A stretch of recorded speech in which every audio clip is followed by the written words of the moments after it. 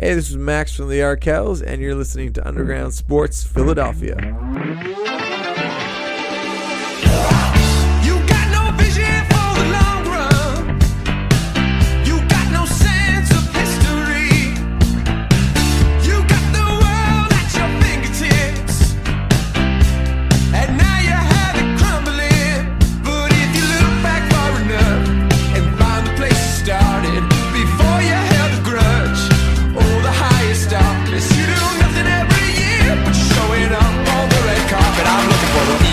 Champ. I'm looking for the people's champ. What is going on, everybody? Welcome into episode 490 of Underground Sports Philadelphia. Little remote setup tonight. So we're live on Twitter and Facebook as well as Twitch like we are every single Wednesday night. So what is going on, everybody? It's KB and Matt coming at you with quite an interesting docket of things to talk about. Micah Parsons seems to be overlooking the Jacksonville Jaguars. The Sixers lit the beam. They won a game against a hot Sacramento team. And a fan-favorite trade deadline acquisition for the Philadelphia Phillies is going back to Los Angeles. And we'll talk about Survivor as well at the end of the show for the true sickos at home, as we get set for the finale of Season 43 tonight. But before we get started, make sure you guys are following us on the socials, Twitter and Instagram at UndergroundPHI, Facebook.com/UndergroundSportsPHI. Follow Matt on Twitter at Matt Castorina. Follow me at KBIZZL311. It's scrolling on that ticker below if you're watching live. Make sure you guys subscribe to the podcast feed, Apple Podcasts, Spotify, wherever you get your podcasts. Leave those 5-star reviews. It really does go a long way for this show to continue growing as we head into year 5, February 2023, right around the corner. And share it with your people. Tell them to subscribe, unsubscribe, and resubscribe. It helps play with the algorithm on audio for some reason. And subscribe to the Underground Sports Philadelphia YouTube channel. It's youtube.com/@UndergroundSportsPhiladelphia.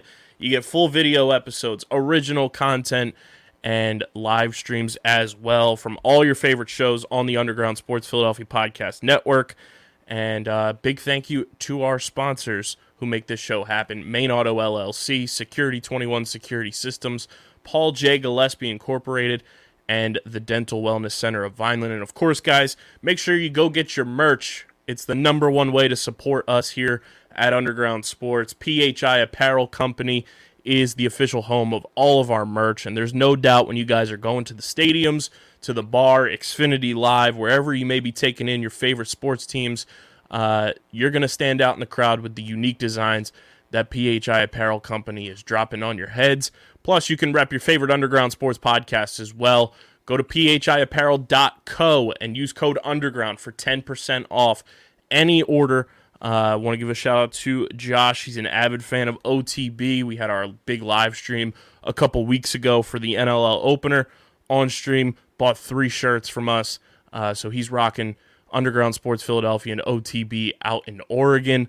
So we're going countrywide, Matt, with fans of all of our shows. So go to phiapparel.co and get your merch and help support everything we're doing here. But Matt, what is going on, my man? I'm just living the dream. Living the dream we are, and the Philadelphia Eagles clinch a playoff spot this past Sunday. First team in the NFL to do it this season. They've got the Chicago Bears on the horizon, and, obviously a big Christmas Eve matchup against the Dallas Cowboys. Jalen Hurts, Jordan Mailata, not worried about the Cowboys right now, though. Great responses because Micah Parsons, even though we adore his Phillies fandom, and appreciate it very much, he just tends to he's been slipping into this quite often, Matt, where he's just been talking quite a bit about things before kind of thinking about it, and he goes on Von Miller's podcast, and a clip gets put out on social media where kind of calls Jalen Hurts a system quarterback. It's more the team than the system, and I just find it funny that, you've got a game ahead of you already against the Jaguars team who's scrappy. We've seen them win games against good teams this year. And the Cowboys almost lost to a 1-win Texans team last week. So Micah Parsons clearly has his priorities, in order. But I think the bigger takeaway from all of this is just the responses from all the Eagles players when asked about it, because that just shows the focus that this team has right now, and their mission is obviously to win the Super Bowl this year, and they have all the capability to do it, and for them to kind of just, say, hey, we're worried about the Bears right now. And it's a 3-10 Bears team, but that's who their priority is right now, and I love that response from these guys, and it just shows like the type of players that they are, where they're just still taking it 1 week at a time. Yeah, absolutely. It's the exact type of response you want to hear. I just think, getting like worried about. Also, I think it's weird that so many players in all these sports have their own podcasts now. I think in some ways it's cool, but in some ways it opens you up to this type of conversation that can kind of blow up on you and put you in a bad spot. If I was like a PR representative for these people, I'd be like, let's not actually do this, because I think someone's going to say something really dumb one time that's going to get them in a lot of trouble, because when you just start having these like very casual conversations, it's very easy to forget that you're on a mic and that this is going to be uploaded for thousands, if not hundreds of thousands, or millions if you really like Aaron Rodgers. Right. Just be aware of that. I think sometimes these guys forget that. It's kind of a nothing comment too, because I think everyone has levied these accusations about every quarterback through the course of history. Every quarterback at some point has been a system quarterback. People said the same thing about Tom Brady, that as soon as he left New England, it wasn't going to work, whatever. Not that Jalen Hurts is Tom Brady, obviously. But, it's just a dumb thing to say, especially in a week where you're not playing the Eagles. It would make more sense if in the lead up, because the conversation is sort of naturally around them. But yeah, I think Jordan Mailata said it best too, where it's like, I don't know who you're playing, but we're focused on the Bears. So we're not playing the Chicago Micah Parsons. Right. Although I would like a team full of Micah Parsons, at least on the defensive end, would be very good. That'd be an interesting sight. And I also like that, like, the Micah Parsons putting this out there now, next week when Christmas Eve rolls around, this is going to be on the bulletin board for the Eagles all week. You're telling me that, Lane Johnson's not going to go out there and take it up, to a 12 instead of a 10 that he normally is, blocking Micah Parsons. Like, I just find it funny that, a Cowboys team that, one, is coming off a very shaky performance against a 1-win team, barely got by, and then you're fighting to stay alive in the division this week against the Jaguars. Like, if the Cowboys lose this week and the Eagles win, the division is essentially over, because at that point the Eagles' lead would increase to 3 games, and then if the Eagles beat them on Christmas Eve, I think the division gets clinched, and then it's kind of all eyes on the 1 seed from there on out, which I think could be clinched the following week. So, like, the Cowboys are in a predicament where they're kind of like, if they want to win the division and want to stay alive for a potential 1 seed, which I don't think they will, they need to win, and to not be focused on the task at hand just kind of shows the type of team that this Cowboys team really is this year, in my opinion. Like, they get talked about by all the talking head pundits week after week, like, oh, the Cowboys have a better opportunity to win the Super Bowl than the Eagles. I mean, nobody knows who's going to be in the Super Bowl yet, obviously, but like, what has told some of these people that the Cowboys have a better opportunity than this Eagles team, other than just stirring social media controversy? I think you just answered your own question. The Cowboys are a good team, but I do think the Eagles, every time I've watched them this year, I felt like things are just easier for them than they are for other teams. They make beating up on teams look pretty smooth. This is like a compliment you'd pay of like the Chiefs in years gone by, right? Where it's like, and even at times this year, the Chiefs have been able to do this, but just the cruise control, the speed that they're able to hit against teams is just, it's different. And I think defensively too, you could argue the Cowboys defense might be better, but the Eagles are not far behind in that regard either. They're certainly, one of the top defenses in the league too. And, I just think too, like, the Cowboys to catch up in the division already is very much a long shot. They'd have to win now, and the Eagles would have to have a pretty bad slip up at the end in what is a relatively manageable schedule too. It's not like the Eagles have tons of really challenging opponents. left on the docket, and then yeah, start to watch Vikings and get happy about them losing, which is always, I think, kind of a win-win type of situation, for that 1 seed. But the Eagles have a real opportunity to make these last few weeks a really comfortable. I mean, you could see it's kind of funny, the Cowboys could be in a situation too where they can't really drop anymore. But they can't advance anywhere, so they could be resting players even, in the final week of the season, or maybe even the last 2, because there's nothing there for them to really to win. Yeah, I mean, and you look at the Eagles' schedule the rest of the way. Obviously, you have the Bears this week, you have the Cowboys on Christmas Eve, Saints on New Year's Day, which everybody that I've been talking to is like, oh, by that game, the Eagles could be resting starters and everything. I kind of have the complete opposite feeling on that Saints game.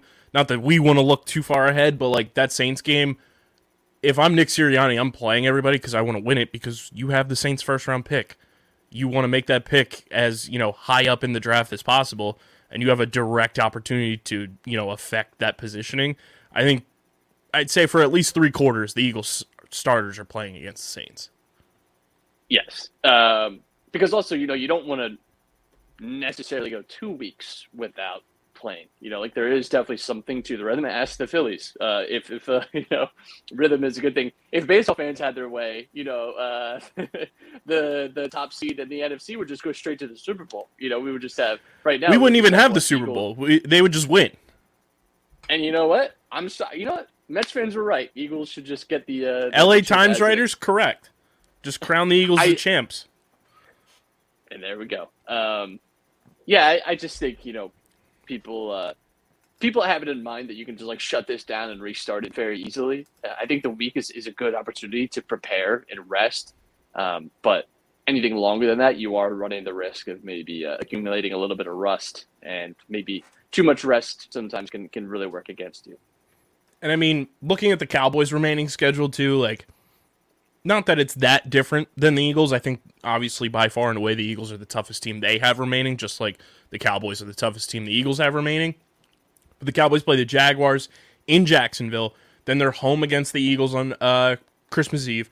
Then they have a short week. December 29th is their next game.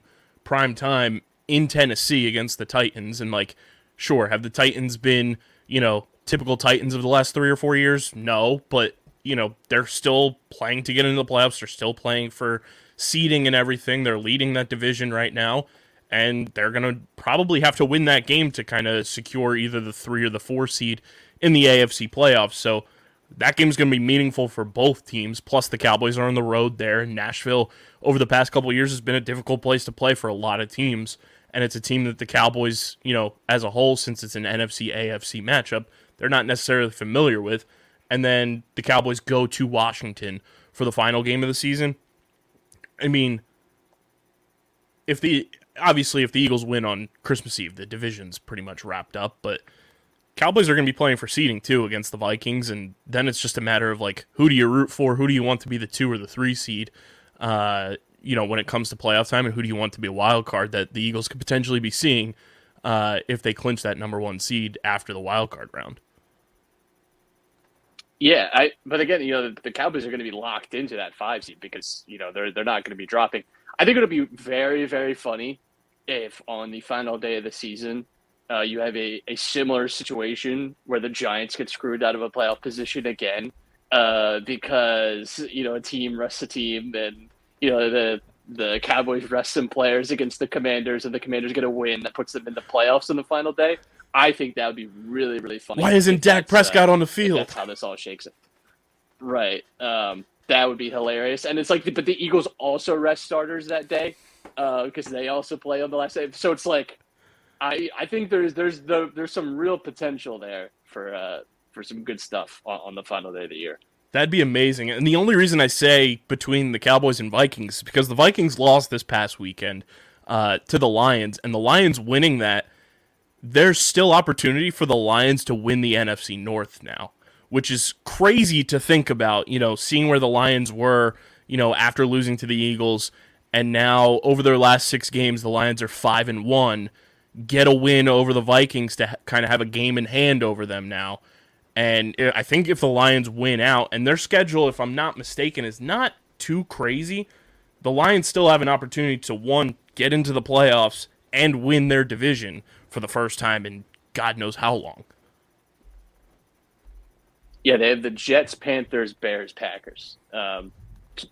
This could all be moot this weekend when they lose to the Jets because the Jets are a pretty good team, especially defensively.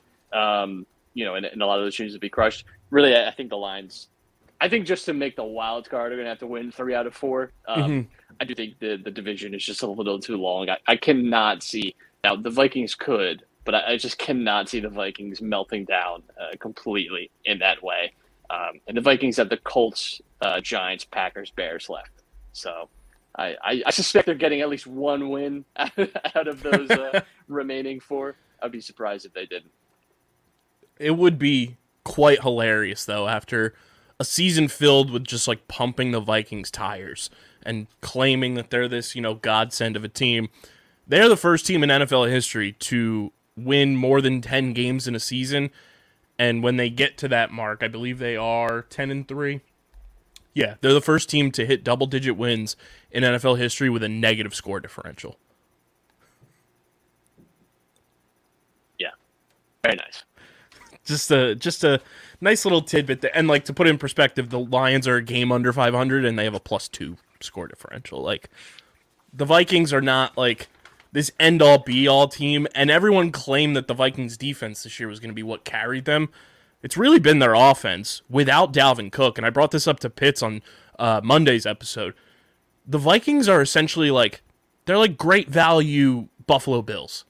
Like, obviously the Bills have a much better quarterback in Josh Allen, and he can do things that Kirk Cousins can't do, but they both have very elite wide receivers. They both cannot run the ball to save their lives. But the Bills have a much better defense than the Vikings do, and the Vikings' defense, I think, is what's going to be their ultimate collapse once the playoffs get here. Yeah, I think the Vikings, too. I mean, anytime Kirk Cousins is in and around the playoffs, I think he's going to be a favorite for people to bet against. And, you look at the nature of a lot of their wins this season, and that so many of them have come in one-score games, and those have a lot of high variance, and I just think, a little bit more of the pretender than an actual contender for using our first take spin voices there, right? But yeah, I do think they're not a team I take super serious in that regard. Yeah, I'm not too concerned about that. Is there any team from your perspective that quote unquote worries you for the Eagles in terms of just matchup? It's still the 49ers. I know with Brock Purdy that, it's a little harder now for me to imagine, them winning a Super Bowl with Brock Purdy. But, I mean, we also saw them just absolutely lay it to the Buccaneers with Brock Purdy. I just – and now Purdy's injured. That defense really worries me. And I think they are just the type of defense – we saw it last year, too, when they played the Eagles. Could really just eliminate a lot of whatever it is your strength is, they have the ability. They have just great talent, and they have great scheme defensively. And, I mean, offensively, too. Brock Purdy, who knows? But they sure have the weapons to carry the team. Obviously, you're not going to have Debo for the rest of the regular season, but could be back for the playoffs. That's a guy that, again, can make big plays happen. Christian McCaffrey, Brandon Ayuk, Greg Kittle. I don't know. You still have all these guys around. You still have this great talent core. That worries me. And I just think you have good coaching there, too. And, as much as we're pleased with the Eagles this year, they're still unproven in the playoffs. This coaching staff is unproven in the playoffs. You're obviously going to back them because they've looked great this year, but there's something to that. And Cowboys at home wouldn't worry me as much, but I still think that's maybe a tougher matchup than people want to give it credit for. Again, defensively, that can be a tough task.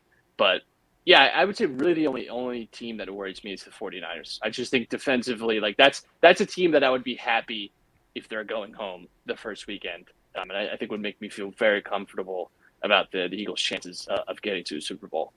Yeah, I agree. I definitely want to see them gone as quickly as possible.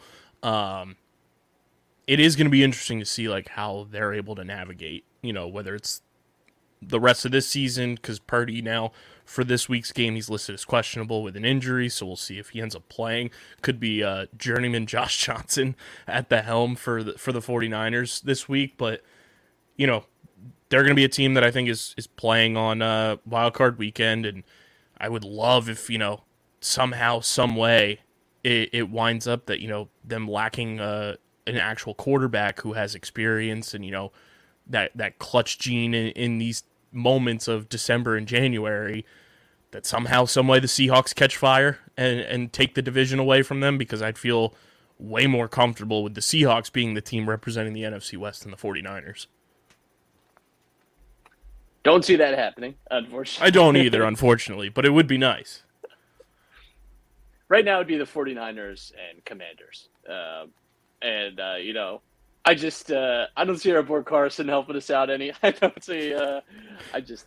Taylor Heineke is not walking through that door. No, I just don't foresee the 49ers necessarily going home the first weekend. But it'd be nice. It would be nice.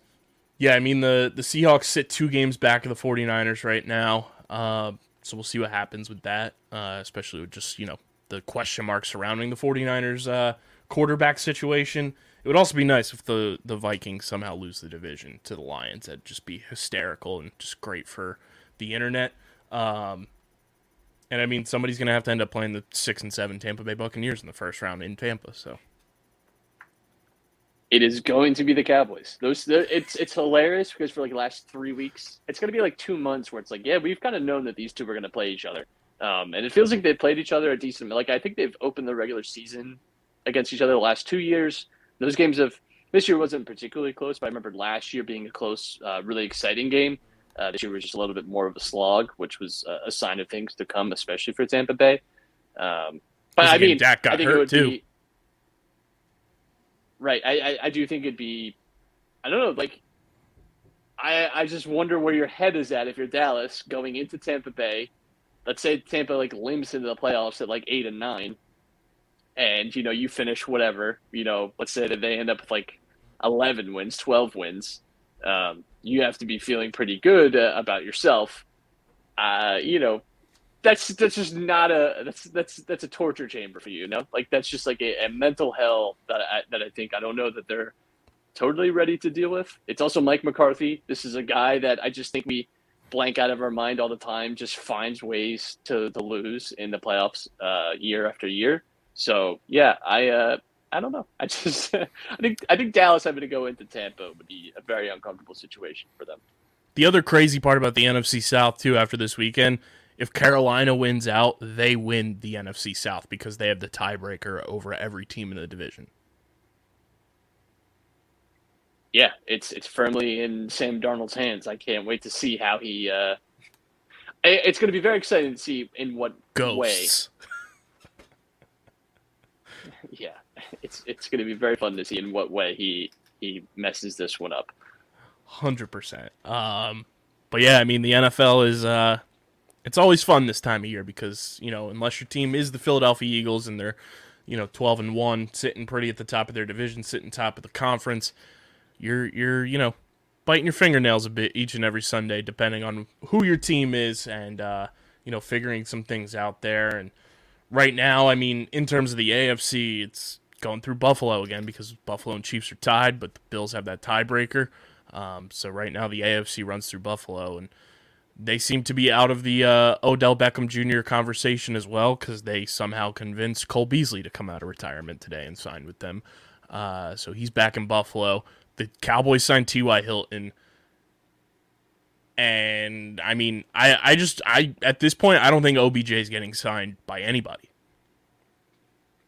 He's been talking, too, about how there's really no point in coming back for the regular season and all this. And it's brother, I like I said, we've said it so many times over the last few weeks. I don't want to repeat myself too much, but I just can't believe what a spectacle this all was and for what. A guy that maybe would be back for, the divisional round. Honestly, what is his actual timeline of being, playing, more than just a handful of snaps? This is a guy that's still working himself into shape and just came off another, significant injury. I don't see it. At all. So we'll see what happens with the Eagles this week against the Bears. Jalen Hurts versus Justin Fields. Should be fun with both of their legs on the ground. And something that's, good to get on the ground running is updating your fantasy smack talk with our friends at Trophy Smack. Guys, they've got the best fantasy football, fantasy sports trophies in the game. And it's not just trophies. It's belts, rings. They've got metal wall art now. They've got loser trophies for your league. Matt, I don't know how you fared in your fantasy football league this year, but I did miss the playoffs this year. But I am guaranteed the 3rd overall pick once again in my keeper league, so that's nice. But I am thriving in fantasy hockey again, which is great. But how's the fantasy experience been for you? Are you headed to the playoffs? I am in my significant others league. I'm the top seed, got the bye. No worries this week. I made the unfortunate choice at the beginning of the year to kind of double up on Lamar Jackson in both my money leagues because, like, I love this guy. The first 3 weeks, I was like, I'm a genius. I have fantasy football figured out. It's been a struggle since, and now he's injured. And then my other league, I did make the playoffs as well. I'm actually playing Dylan this weekend, which is exciting. But yeah, scrambling a little bit to find to find some quarterback replacements this week. But yeah, in the playoffs in both of them, which is exciting. It's fun to care about. Sarah also made the playoffs. She rebounded. You know how someone's always like, I have the worst luck in fantasy football, whatever. She actually did. She actually legitimately, I think out of 14 weeks, played someone who had their highest total of the year. 9 of those weeks, she had by far the most points scored and points scored against, and her points scored was on par with someone who won 8 or 9 games in our league last year, and she won 3. So shout out to her. She grinded away this year. She hit the books over the summer, and she drafted well. There we go. Yeah, I'm ready for draft season already. August, right around the corner, as they say. But make sure you guys go Howie to binocular. Yeah, I'm out here scouting talent. These rookie. I'm looking for talent across the board.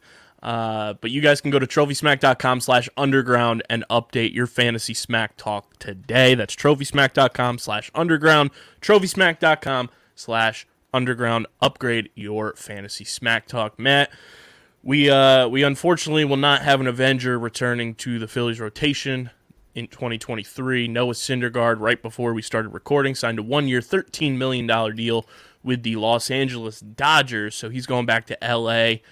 Unfortunate. Obviously, the Phillies have signed Taijuan Walker. I don't know if they've made that official yet. That's the last thing I've been waiting for from that flurry of Phillies free agency moves. They did make the Matt Strahm signing official, but I haven't seen anything about Taijuan Walker. I know a few moves have taken a while. They just recently, I think yesterday, the Rays announced Zach Eflin officially. So the Phillies were able to put their highlight montage video for Zach Eflin out, which was very emotional for the sickos like myself who have been following along with Zach Eflin since he was traded here for Jimmy Rollins back in 2014. He was one of the guys, and it was fun to finally see him crack into the postseason this year. But happy for him to go get paid and go pitch in, his home state. But Syndergaard leaving was a bummer because I felt like if the Phillies were going to deploy that 6-man rotation we've talked about, he would have been a perfect fit for that number 5 spot. But he's going to L.A. I still feel pretty okay about the Phillies rotation right now, whether it is Andrew Painter or insert pitcher number 5, whoever it may be here. And I mean, the baseball trade market still hasn't opened either. I think it'll start to get going now that last night the San Francisco Giants signed Carlos Correa to an absurd contract. Can't wait for Giants fans to just be like, yeah, well, he did in Houston. It was just a misunderstanding of the rules. He's fine. He's great. He gets a 13-year, $350 million contract, full no-trade clause, no opt-outs from the San Francisco Giants. He's the only guy they have, though, so I'm still not too worried about the Giants right now. But I think now that he's off the board, we'll start to see trades go through. Obviously, we saw Sean Murphy get traded yesterday to the Braves, which it's how many catchers do the Braves need? But I think that might be where the Phillies explore a fifth starter option is through a minor type of trade. Yeah, and it doesn't even have to happen now. Of course, this is something you can address in season, which they did last year as well. And there were, if we can remember the trade deadline, feels like forever ago, but there were quite a few arms available at the deadline to acquire. Now, obviously, there's some costs associated with that, but I think where they're at is okay. I don't love not in love with it, but I also think it's probably better than where we were last year, right? Which is a good spot to be in. And Eflin ultimately didn't give you enough this year to really, I wish him luck, but this was not a guy that was super consistent in his time with the Phillies, and health was definitely a concern. Missed a lot of time this year as well. And once he came back, he had some good moments, but again, was not a huge impact player, I wouldn't say, for the Phillies for most of this past year. So you're looking, at the youth side, if you're looking at some of these guys coming up, I'm really looking forward to that, because it's not often you get hype like that this early, because, this is not even the first time we're hearing about some of these young guys maybe cracking the rotation at the start of the year. Feels like we've been hearing about this since like August of this year. So that to me is a good sign. Sometimes we have an ability to overhype things, and this could definitely be one of those situations. But I do also think, like, when you're getting that genuine buzz that early on, and it seems like a real possibility, like Alec Boehm, right, was not someone necessarily that up until spring training it felt like, oh, he might make the roster. This might be a guy that we see immediately. And look how he's turned out, right? Like, he's established himself as a starter. Like, if we have that same level here, that's a great position to find yourself in. Yeah, same with Bryson Stott. Like, obviously he got sent down when Didi was still here, but he's back up Bryson and Stott running. was like one of our best playoff performers outside of like Bryce. Like, he was. And to get Bryson Stott where the Phillies did in the draft too, like he was obviously he was a top of the draft pick, like he was the 13th overall pick when he was drafted. But I think if you redid that draft now, and looking at what Bryson Stott's done in his short, tenure in the majors, like, people probably would have taken Bryson Stott much earlier than 13. So the fact that he fell to the Phillies there is just a godsend in and of itself. I'm looking at the free agent pitchers that are still out there, right, Matt? That are still out there right now. There's still some guys that I wouldn't hate if the Phillies, went and pulled the trigger on, especially since it's just money and it's not, giving up guys to go and get guys, which I think is a lot of the off-season chatter right now. Is teams would much rather just give guys money than have to give up prospects to get guys. Obviously, the big fish in the sea is still out there in Carlos Rodon. Who knows where he's going to end up? I sent you that screenshot. His wife liked that Trey Turner signed with the Phillies, so maybe there's still hope. I doubt it. Seems like there's a lot of buzz around the Yankees with him. I don't see that either. I just don't understand that match there. But Nate Eovaldi, still a free agent. There's, I think, familiarity there with Dombrowski's time in Boston. I think they were there at the same time. There's almost 40-year-old Zach Greinke, who's still out there. Mike Minor, Corey Kluber, Wade Miley, Michael Wacha. Jordan Lyles is an interesting one, too. Was with the Orioles last year. He's 32. Spotrac is putting his market value at like $9.8 million, 9.9. I wouldn't hate Jordan Lyles on like a 1-year type of prove-it deal with the Phillies to kind of reestablish himself out there, especially after, being with the Orioles last year. Kind of a weird season for them too, but Jordan Lyles is a name that I'm surprised he hasn't signed a big contract yet to go pitch for, a team that's trying to push their way into being a contender, or, a contender looking to add to their rotation. Yeah, Lyles is good. I like Michael Wacha a lot. He's coming off a really strong year with Boston. I would actually be a little interested in him. He's only 30, as well. Like, you can definitely sell yourself on him having, a few like really productive years left. I don't know what his cost is. I can't imagine it being too much.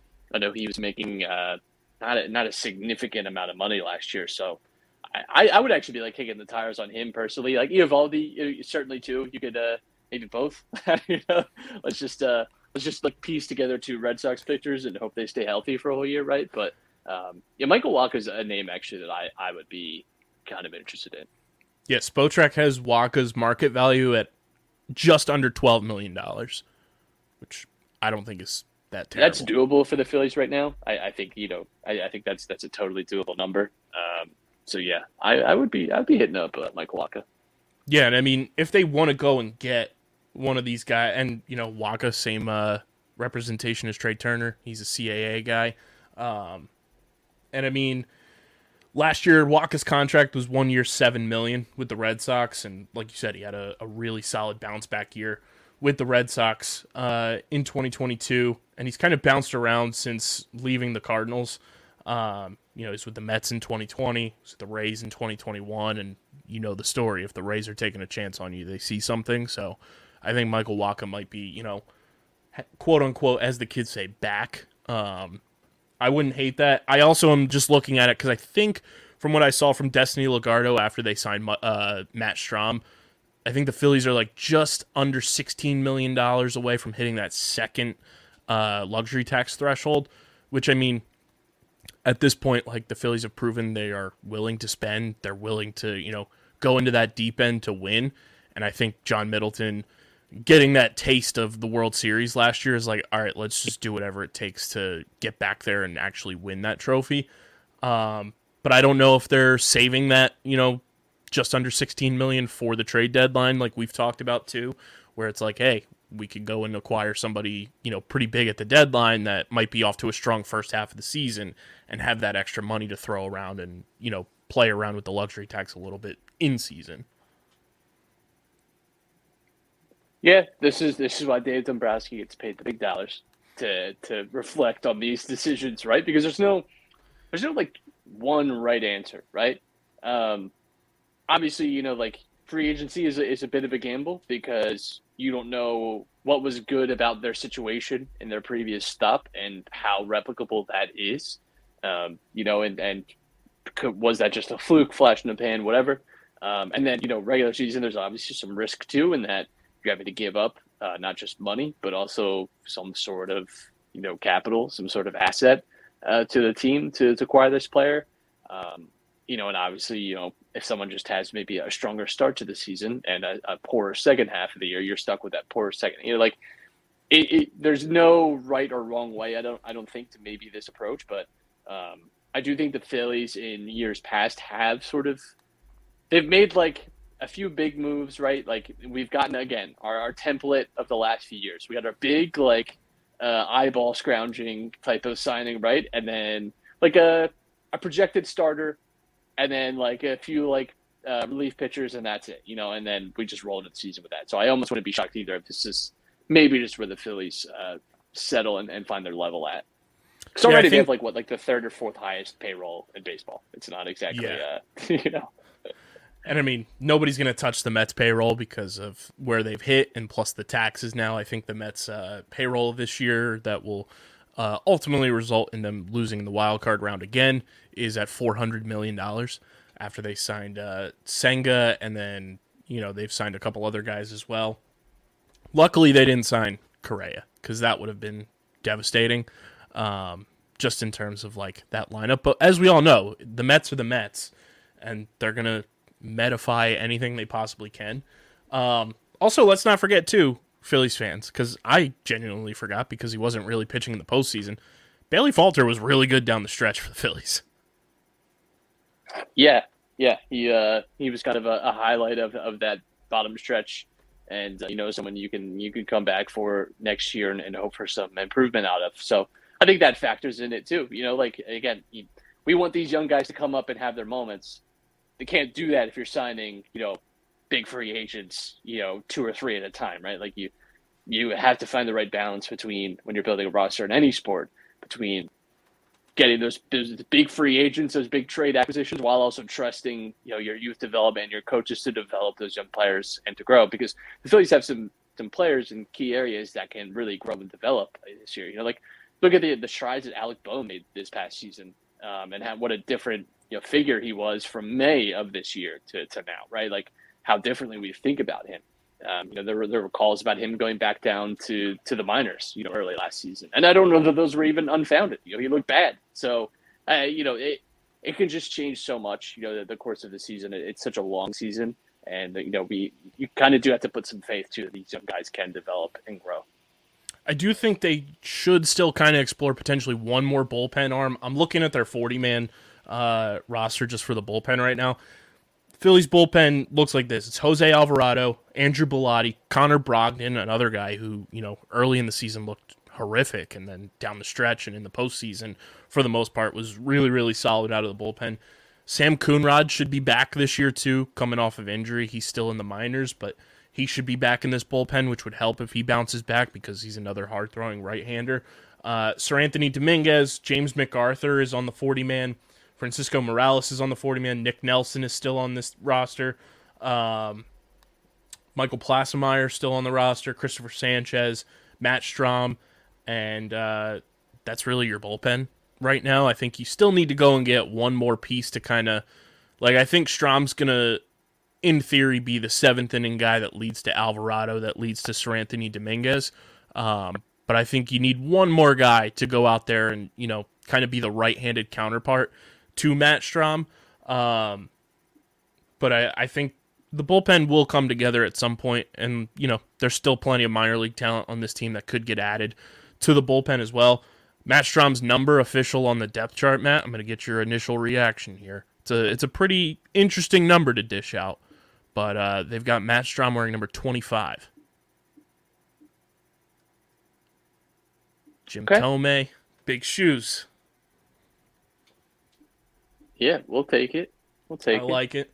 So that's the Phillies bullpen right now. And I mean, who knows? Once the trade markets open up, things could even spiral even more with people on the move. But Phillies offseason has been fantastic. This baseball offseason has just been so much fun. Like, the amount of moves that have been made feels like more than ever. And it, like, with it happening so quickly and so much happening at the winter meetings, it's just been enjoyable to have like that year-round baseball feel again. Yeah. It's I still think they should make it like NBA, where everything opens up on like December 1st, you know, and you just sort of have like those first few days are just a flurry of signings and kind of makes it that year-round thing. But I will say, I think this year especially, and it helps too that you have these big free agents, and every year it feels like someone's kind of outdoing the previous year's price tag, and that's kind of adds a different level to it as well.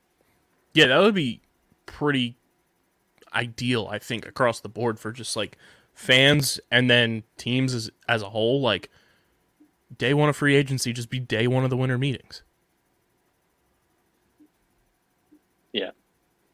Makes a ton of sense, because especially now, you know, everybody's back in person for the winter meetings and everybody's all in one place, so makes it that much more fun. But from the Phillies to the hardwood, and it's brought to you by our friends at Kenwood Beer. Go to kenwoodbeer.com, or now, Matt, I don't know if you saw this, now available at the Wells Fargo Center, Big Kenny's available at the Farg. So when you're going to watch the Sixers, the Flyers, Villanova basketball, the Philadelphia Wings, you can grab yourself a Kenwood Beer at the Wells Fargo Center. You can use the new and improved Kenny tracker at kenwoodbeer.com to see who's got Kenny's on tap in the Philadelphia area. You got to be 21 or older to do so, and of course, please drink responsibly. Sixers actually win a game convincingly, look good. Joel Embiid just continues to be Joel Embiid. James Harden looked very, very good last night. Put up a ton of stats in typical James Harden fashion that I think a lot of Sixers fans want to see from him now, coming back from the injury. Tobias Harris has been on a nice little stretch here as well, producing for this team, and they scored 80 first half points against the Kings, who have had a solid start to this season so far. They're kind of everybody's like darling team that they want to see perform well. But a good win for the Sixers to kind of hopefully steer this ship in the right direction. But any thoughts now that we're like getting closer to that actual mark of when NBA season starts, being Christmas Day? I've been on a Sixers strike. I still think this team, frankly, doesn't deserve a lot of people's attention for a lot of reasons. The main thing, though, is that Doc Rivers sucks. The players don't like him.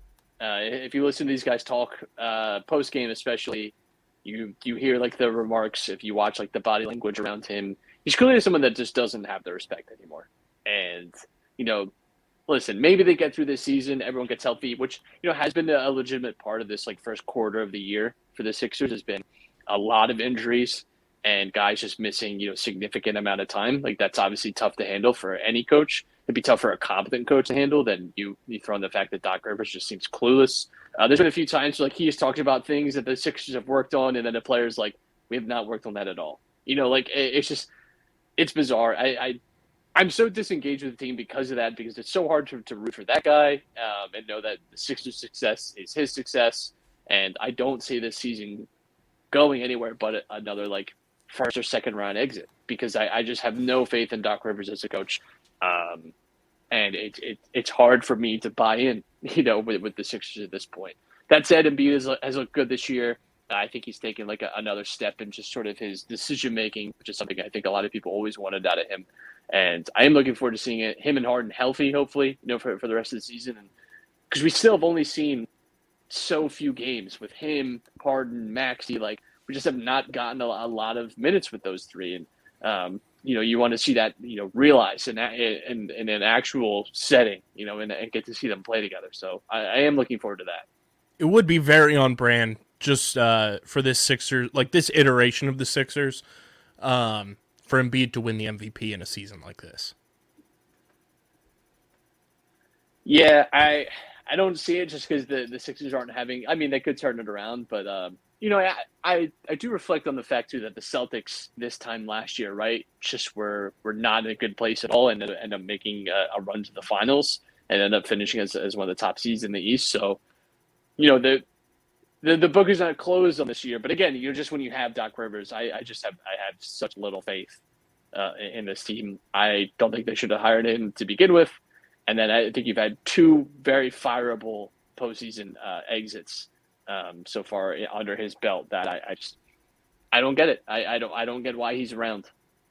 Yeah, I mean, he brings the morale of this team, not only for, like you mentioned, with the players and everything, but just fan interest as a whole. It's like everybody knows this team is not going to like take another leap forward until Doc Rivers is gone. He's holding this team back, and I just wish the Sixers front office like kind of looked at what happened to the Phillies, and maybe they will. Maybe this is took the Phillies about 3 months to fire Joe Girardi. Who knows what happens? Post Christmas and everything, but it would be nice if they took a page out of the Phillies book and was like, hey, our coach fucking sucks. Let's fire him. Bring in, the young gun that's right next to him on the bench, whether it's, Sam Cassell or somebody on this staff that it seems like the players have respect for, Sam Cassell being one of them. And let's see if that turns things around and motivates these guys even more to say, hey, like, nobody's really safe here, and, you got to kind of earn your keep, and Doc Rivers has just been holding this team back since he got here, and it's not going to change, overnight. I mean, I know Ime Udoka is obviously not revered in the same way. Sixers let him walk out the door. Right now, obviously, whatever he did with the Celtics, whatever. But as a coach, he's a very good coach. The Sixers have had these guys, as part of their staff, and have let them go. And I reflect too, like it was between Tyronn Lue or Doc, and Ty Lue was like a big candidate. It was like, bring me Ty Lue, and I still like. I just think that was such a crossroads moment, and I know Daryl Morey seems to have some type of relationship with Doc Rivers. I personally don't get it at all. I think it's actually one of the biggest blind spots for me for Daryl Morey is this like this love that he has for Doc Rivers. The dude has not been a good coach for a decade now. He's really feasting like everyone else from that 08 Celtics team off of that title, and I don't understand it. It is just such a sunk cost on this team, Doc Rivers. Yeah, 100%. And you just look at the in-game moves that Doc Rivers makes for this team just speaks volumes of just like how incompetent he is. You have B-Ball Paul on this team who has developed quite well, and that's, a rare case for the Sixers who just lack developing talent. Go watch Isaiah Joe in Oklahoma City right now. He's balling out for a team that is going nowhere. And, Charles Bassey setting NBA records for the San Antonio Spurs whenever he gets playing time. So, I mean, Doc just refusing to play young talent holding the development of young guys back on this team over the last couple of seasons has just been like organizational malpractice. And, you know, I retweeted one of my tweets from last year. I said it's no coincidence that the Sixers have kind of been on this demise trail since their jersey patch sponsor became a money laundering scheme. And wanted to talk about that as well with you, because we talk about just the stupidity of crypto, the king of it all right now, SBF, getting arrested in the Bahamas, Matt. God bless him. Listen, we warned you. Told you. Don't put your money in it. I wonder what the Super Bowl commercials this year are going to look like, because half of them were dumb crypto ads last year. So got this face loaded up there. At least. I don't think we'll get a bouncing QR code this year. Thank Christ. Remember that was the most genius thing that's ever been done on television ever? Ugh. So stupid. The greatest Super Bowl commercial ever is a Windows 97 screensaver. It's so clever. You just don't get it. It's like the most clever thing that's ever been done, actually. It's unbelievable. But as we move forward here, I wanted to get your thoughts too. We talked about it a little bit on Monday's episode, but the Philadelphia Union announced they are retiring what I think is the best kit in all of MLS and one of the best in MLS history. The baby blue lightning bolt kit is going away. I think it's unfortunate. Should be one of those that stays in the rotation, I think, forever, just because of how nice and clean it looks and just how well it represents the team and kind of just the branding of the Union. But your thoughts on the Union retiring that bad boy? I love that kit. Does hurt because it's when you lose the final in, but it had some good memories attached to it as well. It was a good one, and I'm just hopeful that we get something of similar excitement back in return. I like the cool and clean ones, but I do like get a little eccentric with it. So I hope that the next one that they replace it with has that same kind of style where they take a little liberty. Do you think it's the best one the Union have ever had? I think it's like I'm like partial to some of the early season, like really like simple like blue and gold like stripes. I think those are just really clean looking and nice. I think it's certainly like probably the one I'd most want to just like wear out, but it all depends on I think your preference. It's certainly I think sort of the coolest one. I think it has like the most just like eye catching value, and I think it's the one I think would kind of promote the most discussion if you walked into a room with it. But yeah, it's definitely up there, like an all timer for the Union so far. It is a bummer that they didn't end up winning the MLS Cup in those, because that would have just been all time to be like, yeah, that's the kit that we won the championship in. Top ends will be coming up after this, but wanted to get some thoughts on the World Cup as well. It's brought to you by our friends at Binho Board. Guys, Binho is the next big tabletop game for your man cave, your she shed, your tailgates, wherever you may be. You guys should have a Binho board. It's going to start a conversation and get the people going. Think paper football meets foosball. You've got Binho. So go to binhoboard.com. You guys can use code BINHOUSP for 10% off any order. That includes custom boards they already have made, officially licensed Arsenal and Liverpool boards, any accessories for your boards, you name it. Our code works. It's BINHOUSP for 10% off at binhoboard.com. World Cup over the last couple of days, Matt, has been in the public eye, I think, for more reasons than what we would have hoped for. Obviously, Grant Wall's passing was very unfortunate. Came out today that apparently there was like an undetected aneurysm that caused his death. That came from his wife. So very unfortunate that we lost such a talented and just tapped in journalist across the board. Obviously, he's the one that dubbed LeBron James the chosen one. But that was very unfortunate, and to finally kind of see what exactly happened. I know he was talking on his podcast that he was feeling like he had bronchitis or something. Then a couple days later, he just collapses in the press box during Argentina's semifinal game. So a lot of just, thoughts and, good vibes to his family and everything. Just an unfortunate loss for American soccer, because even people who didn't particularly follow, soccer as a whole, you kind of knew who Grant Wahl was. Yeah, he was definitely one of the faces of U.S. soccer.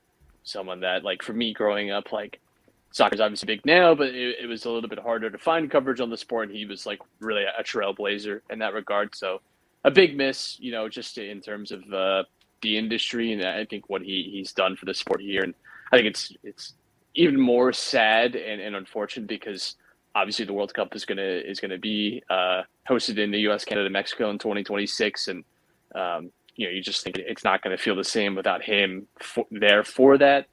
So yeah, it's a huge loss and such a tragedy because he was so young as well, and it's just so sudden. As far as the games go, though, it's been exciting. We have a fantastic final lined up for us: France versus Argentina. These two teams played in the knockout stages in 2018, and it was a great game, 4-3, one of the best games of the knockout stages from that tournament. So I'm looking forward to it. It has just about every storyline you can imagine all wrapped up into it.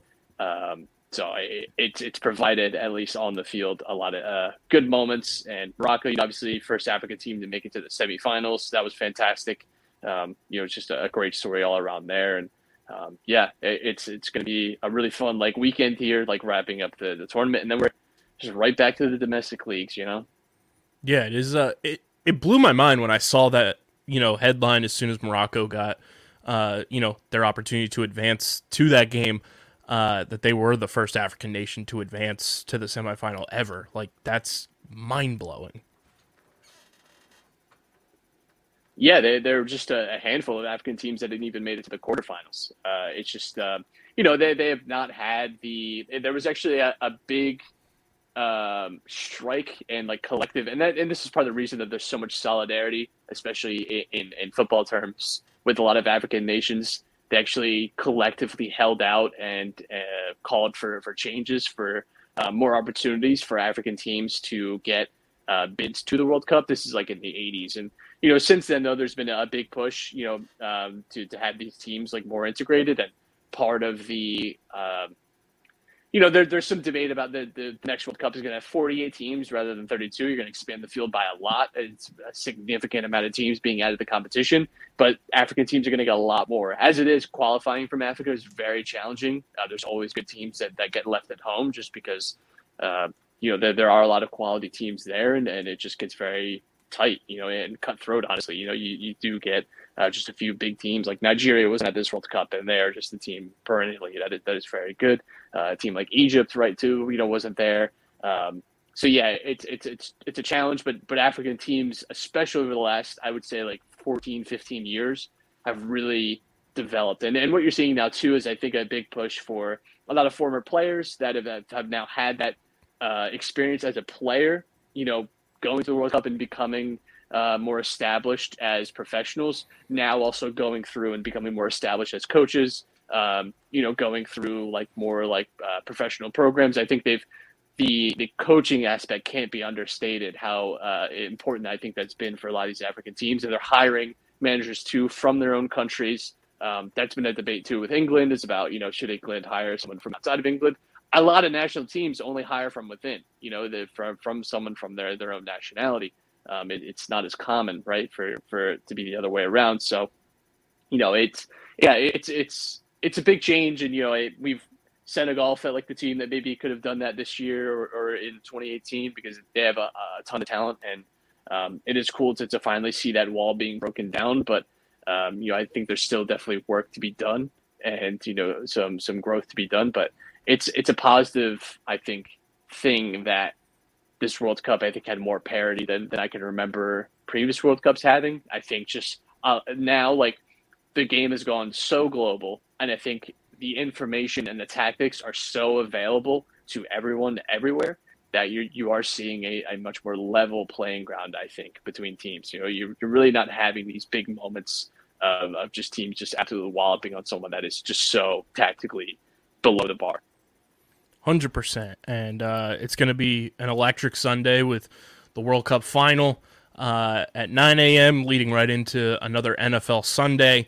But we go from the pitch to the island, Matt, and it's brought to you by our friends at Tomahawk Shades, and for good reason. Because just this week, Tomahawk Shades, our loyal partners since 2020, the best small batch eyewear in the game, has partnered with one of our favorite survivors of all time, Tyson Apostle, now a Tomahawk Shades ambassador with his pickleball enthusiasm, if you will. He's big in the pickleball game, and he's partnered with Tomahawk Shades, and it's pretty cool that Tyson Apostle is now kind of part of our branding family, if you will. Tomahawk Shades, they've got the best sunglasses, blue light glasses, and now the ski goggles back in stock. We got to let Dom know about that as he gets ready for powder season. They got the ski goggles for your snowing endeavors. You guys can go to tomahawkshades.com and use code USP for 25% off your order. And right now they're doing 7 days of Tomahawk on their website each and every day, something new for very affordable. I claimed free mystery pair of sunglasses yesterday. You can do the same thing each and every day this week at tomahawkshades.com. Use code USP for 25% off your order. And I think it's only fair that Tomahawk's got to try to link us up with Tyson now. And he's somebody we've talked about since we started, doing Survivor on this show as well, that we wanted Tyson on the pod. So, Tyson, here's the call out. Come on the show, man. We would love to have you. Absolutely. Yeah, Survivor's getting wild, man. We're down to the very nitty gritty now of it all. So I'm looking forward to it. Season 43 finale tonight. If you're watching this live, Cody gets voted out in quite a blindside last week, and the final five, unpredictable as ever, with Owen, Cassidy, Carla, Gabler, and Jesse. The fact that Gabler made it to the final five is incredible. Good for him, especially with just how it was early on for him, not feeling too well, and it being hard for him to keep his body nourished. Good for Gabler to get to the final five, but Jesse making that move to vote Cody out at Tribal Council last week, I think was a huge power move, and something that we really haven't seen this season as a whole, in terms of just like that spontaneous type of move to really establish yourself in a game-winning type of move that he made. And I think right now, going into tonight without kind of knowing who's going to be in that final three, if you had to make me guess, I think I finally have a couple guesses of who could end up winning this whole thing, and it's Jesse and Carla. Yeah, I think those two, have a lot of in common as well, and I think they've worked together a lot. Although I could see someone flipping. Carla was kind of in people's crosshairs last week, and now she, we'll see where she ends up. Big move by Jesse, obviously, to move on from Cody, and I think is probably right though. I think he was making some sense. I do wonder though, because Gabler already tagged in as a pair and said that they're too powerful if he still has the eyes on Jesse. So there's a lot, I think, to be figured out. No one's just a little bit of a wild card. He's a hard man to kind of pin down on where he is, and Cassidy as well. I think has the capacity to make a strong case at the final three too. She can make some big moves here down at the end. So, people I think got a lot of respect for Cassidy as well. I can remember a few people that got voted out already really wanted her gone, and said, every time that they vote out one of her partners or whatever, she finds a new person to connect. She's adapted really well in this game. I think that's been a real strength of hers. So everyone at this point, I think, has a foundation from which they can win, the $1 million. So. Yeah, and I mean, looking at who's on the jury right now and who's left in the final five, we talk about this a ton every season.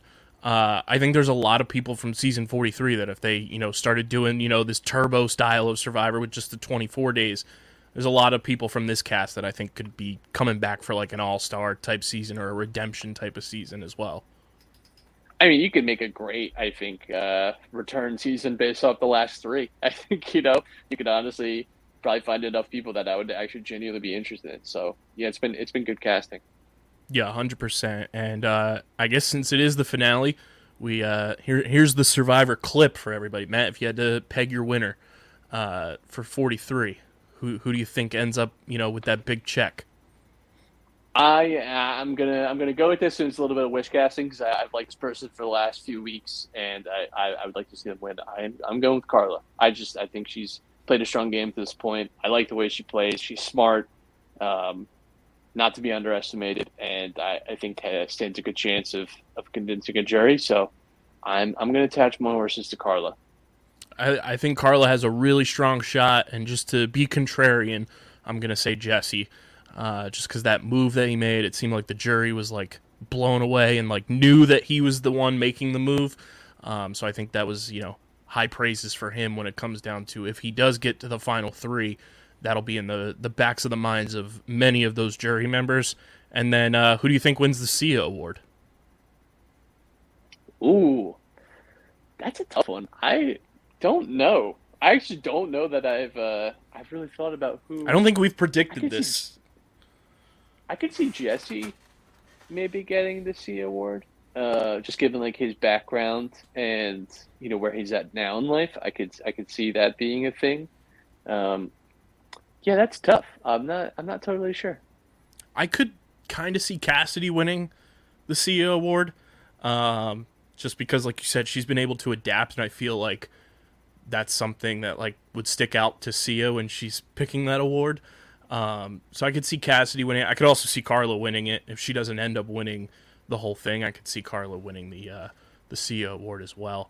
That's something that we'll have to keep in our minds for season 44, preseason CEO award prediction. And then as the season goes on, we'll figure it all out, because season 44, right around the corner, March 1st, is when 44 kicks off, which will be fantastic. That it's, right around the corner pretty much. Yeah, looking forward to it. So that is Survivor 43. We'll recap the finale next week, but make sure you guys are following at Buffs and Snuffs on Twitter, and follow Underground Sports on Twitter, all the socials, at Underground PHI, Twitter, Instagram, Facebook.com/Underground Sports PHI, Twitch.tv/Underground Sports PHI. Follow Matt on Twitter at Matt Castorina. Follow me at KBIZZL311.